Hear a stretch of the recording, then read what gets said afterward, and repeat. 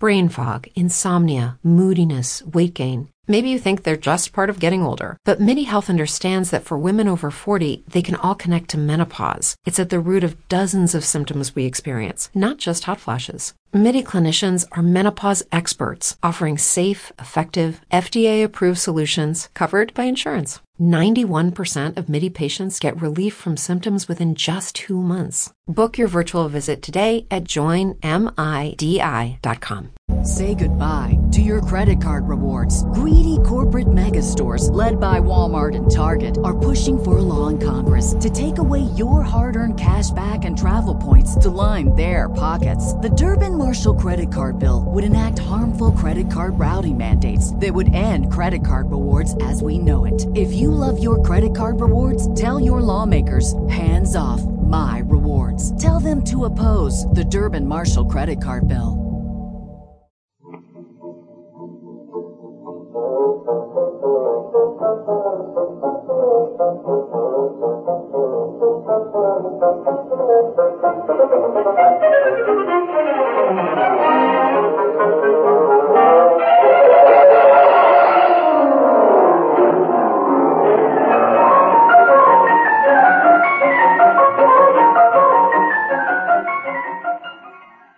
Welcome to the Great Detectives of Old Time Radio. From Boise, Idaho, this is your host, Adam Graham. If you have a comment, email it to me, box13@greatdetectives.net. Follow us on Twitter at Radio Detectives, and become one of our friends on Facebook, facebook.com/Radio Detectives. Before we do get started, I do want to let you know the show is brought to you by the financial support of our listeners. And I particularly want to thank Stuart, Marilee, and John so much for their support. And of course, with any donation of $7 or more, we send along access to the premium side. You can support the show at support.greatdetectives.net, also by mailing in a donation to P.O. Box 15913, Boise, Idaho 83715. If sending a check, be sure to have it made out to Adam Graham.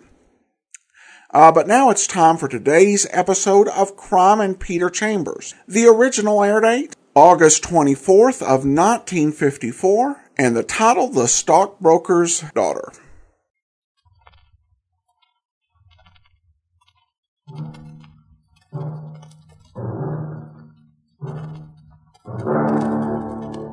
Crime and Peter Chambers.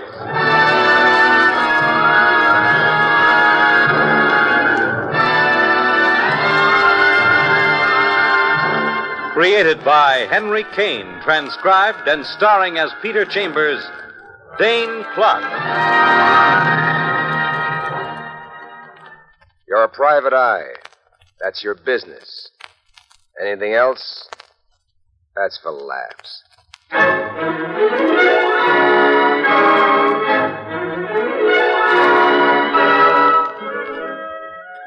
It's been raining cats and dogs and assorted animals for 3 long, wet, miserable days.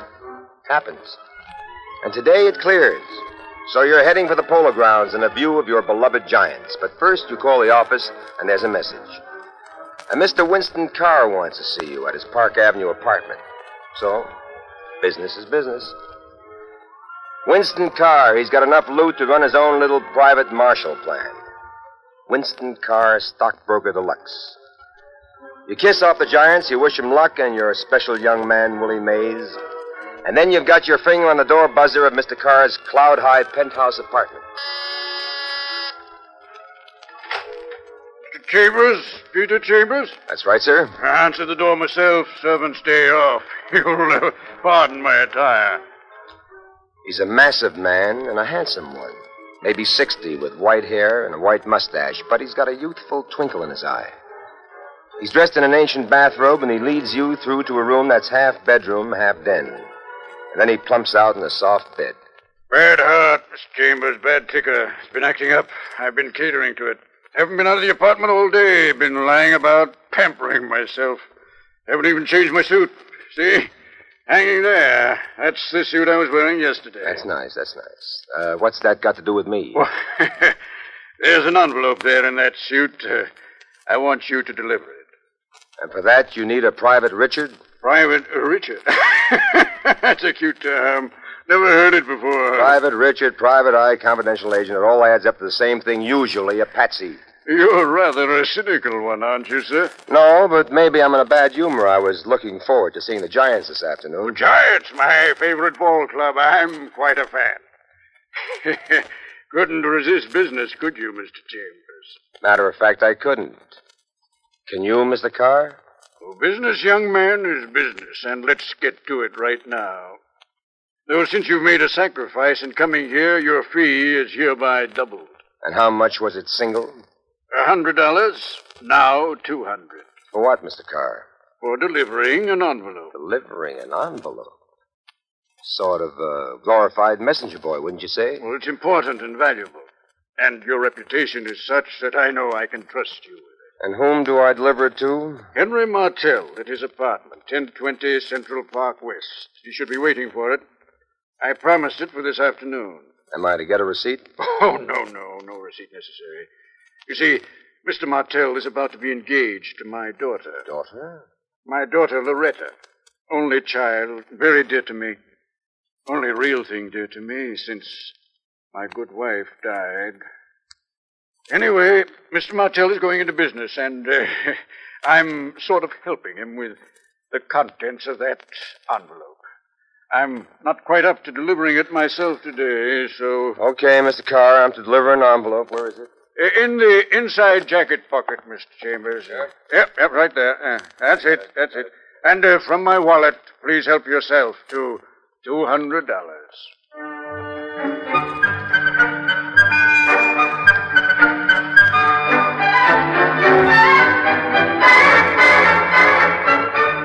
So, out of a clean, white, unwrinkled Palm Beach suit, you take the envelope, your fee, and you wave bye-bye to Winston Carr. And then you're out in the sunshine and up to Central Park West, and once more you're poking your finger at a doorbell. This one over an engraved card, Mr. Henry Martell.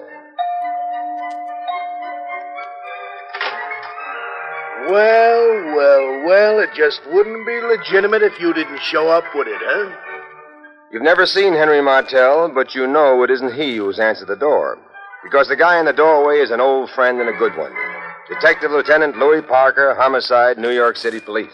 Like I said, without you, my case wouldn't be complete. What kind of a case, Louis? Murder, my friend. Whose murder, my friend? Henry Martell. Martell? Mm-hmm.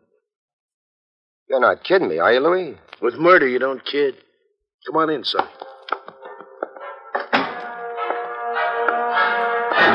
Cops working over a cadaver. There's hardly any blood on him. He must have been a good-looking lad. Tall, with dark, wavy hair and high cheekbones. Cops are cops, and a cadaver is a cadaver. But there's one incongruous note in the room. A sobbing blonde standing near the window, teetering like a drunk on a tightrope.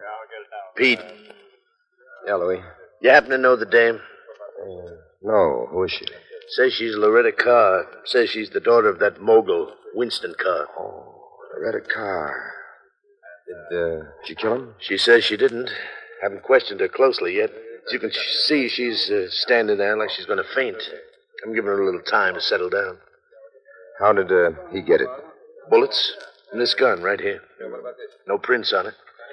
We got the call from the girl, this Loretta. Claims she dropped in on him for cocktails or something. Door was open, found him like that, dead. Gun on the floor. Is it possible that it was suicide? No, Pete. Gun was 20 feet away from him.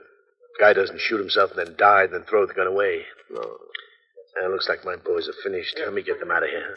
Okay, fellas, I'll see you downtown. And the body goes, too. I'll talk to you after the autopsy, Doc.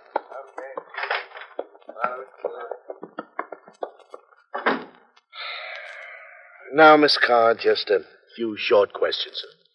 Yes, Lieutenant. Oh, Loretta Carr, this is Peter Chambers. Oh. How do you do, Miss Carr? How do you do? Miss Carr, we know all the details of your finding him and calling the thing into us. Now, what were you doing here? I mean, how well did you know him? I knew Henry, Mr. Martell, for the past 6 months. We were going to be engaged to be married. I can verify that, Louis. Just wait your turn. Huh? I'm saving you for later. Okay, Miss Carr. How old are you? 20. Mm-hmm.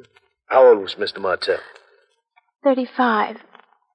Did you have your parents' consent to this prospective engagement? Just one parent, sir. My father. Well, did you have his consent? At first he objected, but then he came around to my way of thinking. And what were his objections at first? That Mr. Martell was too old for me. That he wasn't exactly the type of person that he'd imagined I'd fall in love with. Oh, you know how fathers are. Yeah. But slowly, I won him over. And then we had his consent. I see. Now, how'd you meet Mr. Martell? I was introduced to him at a cocktail party. Okay, Miss Carr, that about does it for now. You can go home, but please be available, huh? Thank you, Lieutenant.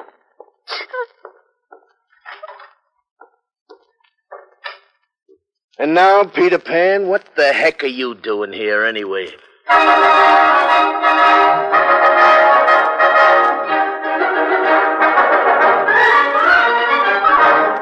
You bring him up to date fast. He gives you full concentration, nodding his head up and down like a small boy watching a bouncing act on a trampoline. And then... Uh-huh. Mm-hmm. Okay, let's have it. Have what, Lieutenant? You know what. The envelope. Envelope, Lieutenant? Come on. It's a murder case I'm working on. This ain't a game of badminton. Oh, badminton yet. These modern cops, all right, Lieutenant? The envelope. Naughty. You're opening other people's mail. Hey. Pete, you know what's in this? Love Sonnet by William Shakespeare. 100,000 bananas. $100,000 bills, cash money.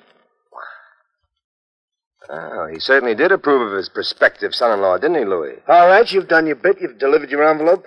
Police will take possession for the time being. I'll go up to the old man personally, explain the situation. And what do I do in the meantime? No, you go to a ball game or something. Too late for the ball game. Oh, that Willie Mays. Well, then go to your office and sit and pray. Maybe business will fall in.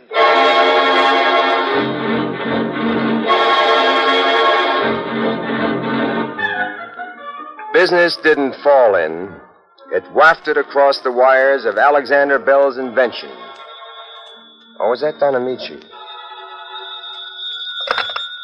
Hello. I want you to come down here right away. Who wants me to come where and why? Me. Well, who that? Me, Herbie Morse. Don't you know my voice? You're supposed to be a private eye. Herbie, I am a private eye. I'm not a private ear. What's on your alleged mind? I want you to come down here. Where's here? My office, right away. What's the matter, Herbie? Trouble, what else? When I call on you, it ain't so you should teach me to mumble. Now, come on, pal. Get on your horse.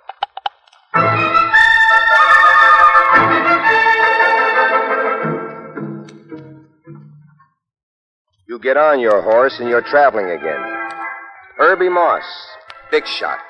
Bookmaker's bookmaker, commission brokers they call him.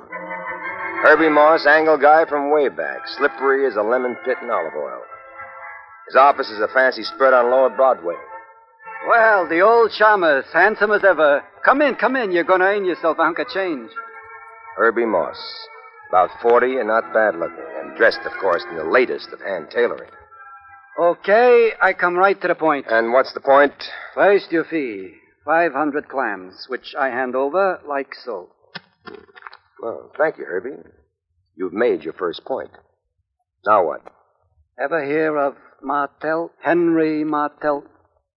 What about him? He got cooled this afternoon. That's what about him. What's that got to do with you? Nothing, not a thing, except it's my gun he happens to get cooled with. Your gun? Nobody else's, pal. My gun, Herbie Moss. Cops know about this? They trace it to me quick, and they yank me in. So what are you doing out? My lawyer gets me out. One of them writs, habeas, maybeas, what do I know? I'm out, but I ain't in the clear. That's your job, to put me in the clear. You, kill him, Herbie? No, I did not kill him. You know him, this Henry Martell? No, I, never hired a bum in my life. Herbie, my boy, just for the record, if I find that you are mixed up in this, I turn you in anyway.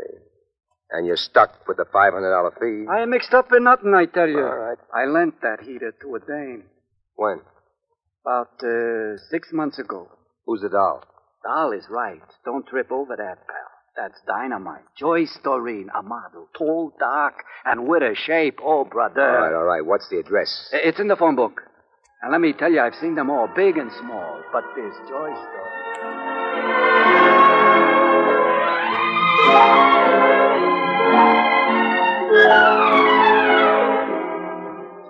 Next stop, Joyce Doreen.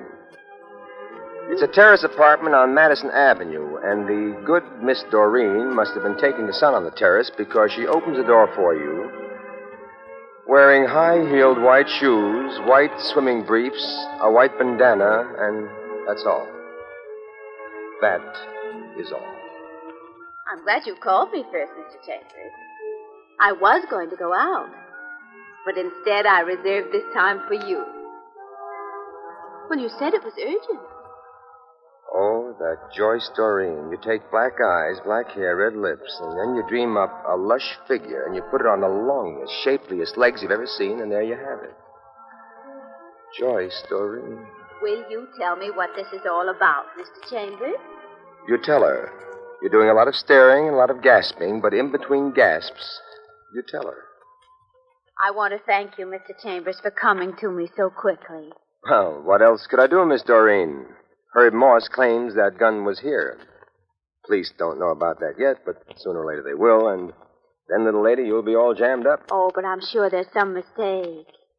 Why? Because that gun's been in that bureau drawer since Herb lent it to me. I never even touched it. Let me show you. Oh! What's the matter? It's gone! Mr. Chambers, you must help me. Now, I would like to retain you. I'll pay you a fee if you'll just help me. Fees have just been pouring down on me like hailstones. For you, honey, for you, it's for free. But you've got to answer a couple of questions, and you've got to answer them truthfully. Oh, yes, whatever you say. First, how well do you know this Herbie Moss? Oh, as well as I know any other man. He was attentive to me. Period. And were you, attentive to him, period? Not more so than to anyone else. I have many male friends, but there's never been anyone special. Not yet, huh? No. Not yet. Do you know Henry Martell? Yes. Was he attentive, too? Very. Did Herbie Moss know Henry Martell? Yes, he did. He did, huh? Why? Is there something wrong with that? No, nothing. Was Herbie Moss fond of Henry Martell? He hated him. Hated him, huh? You know why? Well, in all modesty, Oh, come on, Mr. Doreen, you can tell me. Well, Herbie was jealous of Henry. In fact, Herb and I terminated our friendship because of his crazy jealousy of Henry Martell. Did you happen to know that Martell, that he had a girlfriend to whom he was going to be engaged? I heard that he'd been running around with some little girl. And were you jealous, Miss Doreen? Me? Me jealous? Oh, look, Mr. Chambers, as I've told you, I have many male friends. Young and old, flip and distinguished. And as far as I'm concerned, you can lump them all together.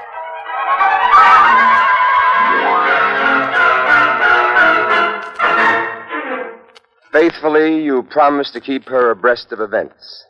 And then you make tracks for Parker's office to sort of catch up on events yourself. Pete, my boy, that's the sum and total of it. Herbie Morse is our number one suspect, but we just don't have enough to hold him. What about this Henry Martell? Well, what about him? What kind of a guy? Well, he's a fringe guy, man about town. Strictly a phony, a live by the wits guy. Never arrested, never convicted. He had a few brushes with the law. Oh? The last time, when he belted a private eye. Belted a private eye? Who? Barry Miller. A couple of months ago, when you were on the West Coast, claimed the eye was tailing him, annoying him. Anything else? No, nothing. Louis, you ever hear of Joyce Doreen? Am I supposed to? I don't know yet. Well, find out for me sometime, huh? Lieutenant, I intend to do just that. It starts. Already it begins to make with a dame, huh?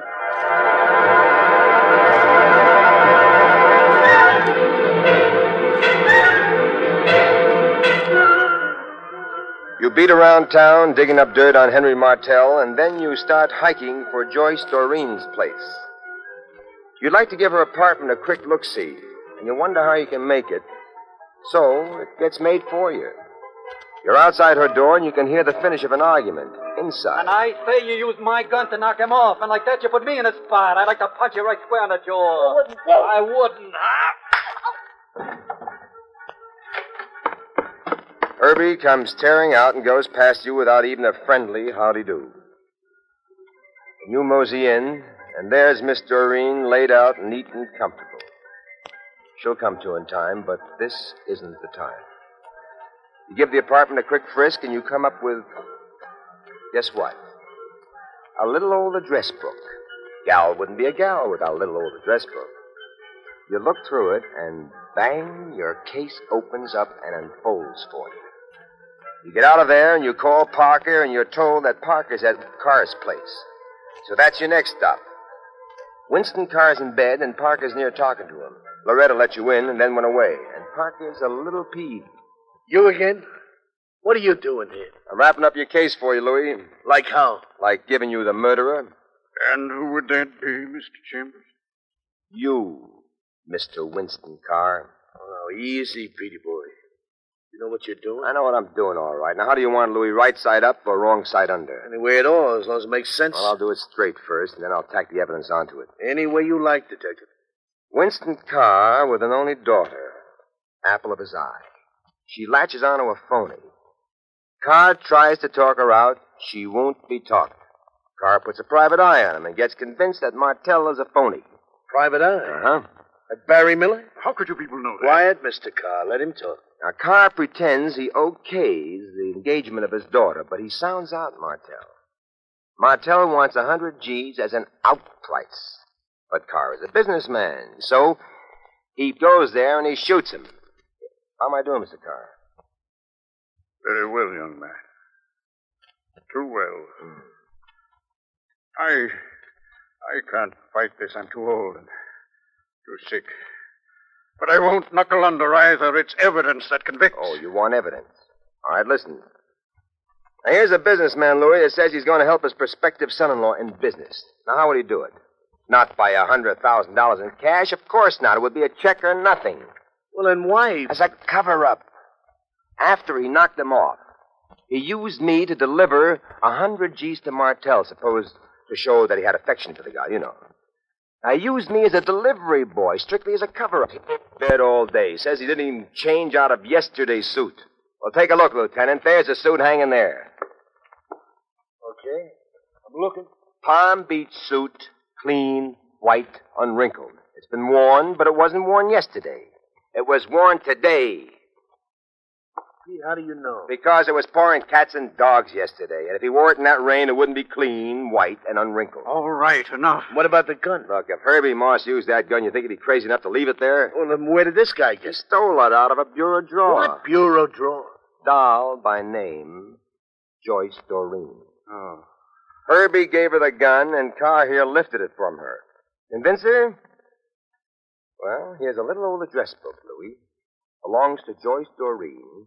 And under the initial C, guess whose name is there? Big as life. All right, enough. Enough.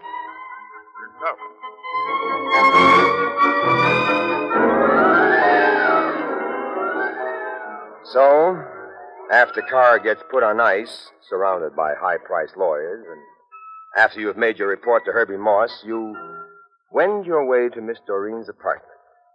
And you tell her she's out of the mess, and you're about to give her details when... Oh, no, Mr. Chambers, not so fast. Let's do it nice and easy. Well... Now, you just sit down while I build a highball. 2 highballs. 2 nice, long, leisurely highballs. Now, just sit and wait. Oh, that's Joyce Doreen. Did you say something? I didn't say a thing, honey. I'm just sitting and waiting.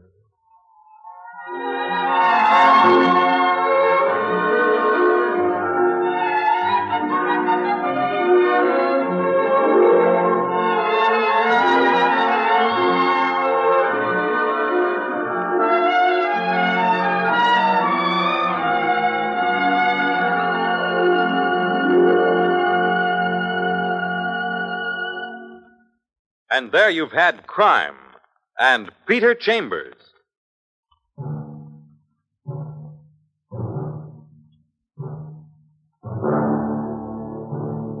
Dane Clark was starred as Peter Chambers. Crime and Peter Chambers Transcribed was created and written by Henry King.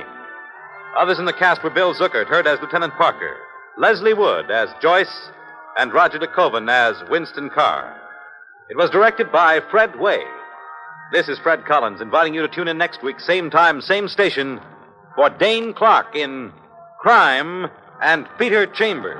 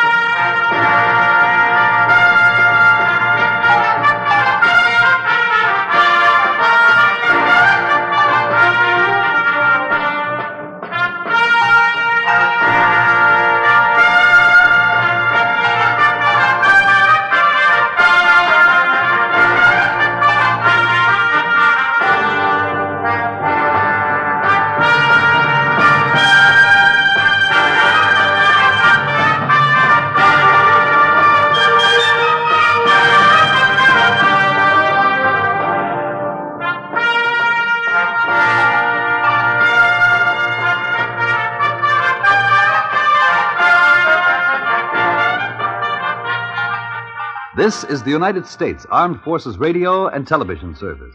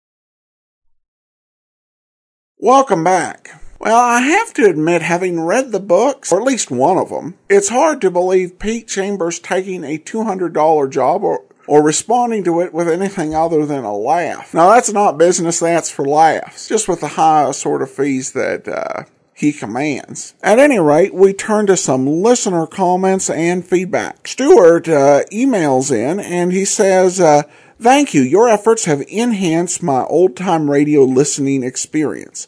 When I catch up to where you are and listen to other apps, I miss your insights. Well, thanks so much. Definitely do appreciate your comments and glad we're able to provide some value. And then we also have this comment from Marilee. Keep up the good work. Love the show. Well, thanks so much. And then we have a comment from Lori on Crime and Peter Chambers, who says, I find myself enjoying Peter Chambers more and more each week. Thanks for bringing him to my notice. Do you happen to know what piece of music it is that the AFRTS put in replacement of the end commercials each week? I find myself humming it all day. I listen every single week. Well, thanks so much, Lori. Regarding the music, I honestly don't know. Any astute music lovers in the audience might be able to answer better than I on that. And I've enjoyed Peter Chambers as well. I actually did not listen to the whole series before playing it, and I've been pleased at the quality. I have to admit that this was a series that I thought was okay, but I've had about 2 different series where I listened to a few shows, thought they were okay, but over the long haul, really weren't all that good. I'm very pleased that Crime and Peter Chambers definitely didn't have that problem. It's been nice to listen to, and it is a shame that we're coming to an end. We have 2 more episodes to go after this week, and I'll definitely miss it. Dane Clark definitely turned in a good performance, and Bill Zuckert, great as Louis Parker. And the music's great. Seriously, if anyone knows, I'd love to hear what it was. All right, well, that will do it for today. We will be back tomorrow with the adventures of Philip Marlowe, and then join us back here again next Tuesday for another episode of Crime and Peter Chambers. In the meantime, send your comments to box13@greatdetectives.net. Follow us on Twitter at Radio Detectives. From Boise, Idaho, this is your host, Adam Graham, signing off. As humans, we're naturally driven by the search for better. But when it comes to hiring, the best way to search for a candidate isn't to search at all. Don't search, match with Indeed. When I was looking to hire someone, it was so slow and overwhelming. I wish I had used Indeed. If you need to hire, you need Indeed. Indeed is your matching and hiring platform with over 350 million global monthly visitors, according to Indeed data, and a matching engine that helps you find quality candidates fast. Ditch the busy work. Use Indeed for scheduling, screening, and messaging so you can connect with candidates faster. And Indeed doesn't just help you hire faster. 93% of employers agree Indeed delivers the highest quality matches compared to other job sites, according to a recent Indeed survey. And listeners of this show will get a $75 sponsored job credit to get your jobs more visibility at Indeed.com/podcast. That's Indeed.com/podcast. Terms and conditions apply.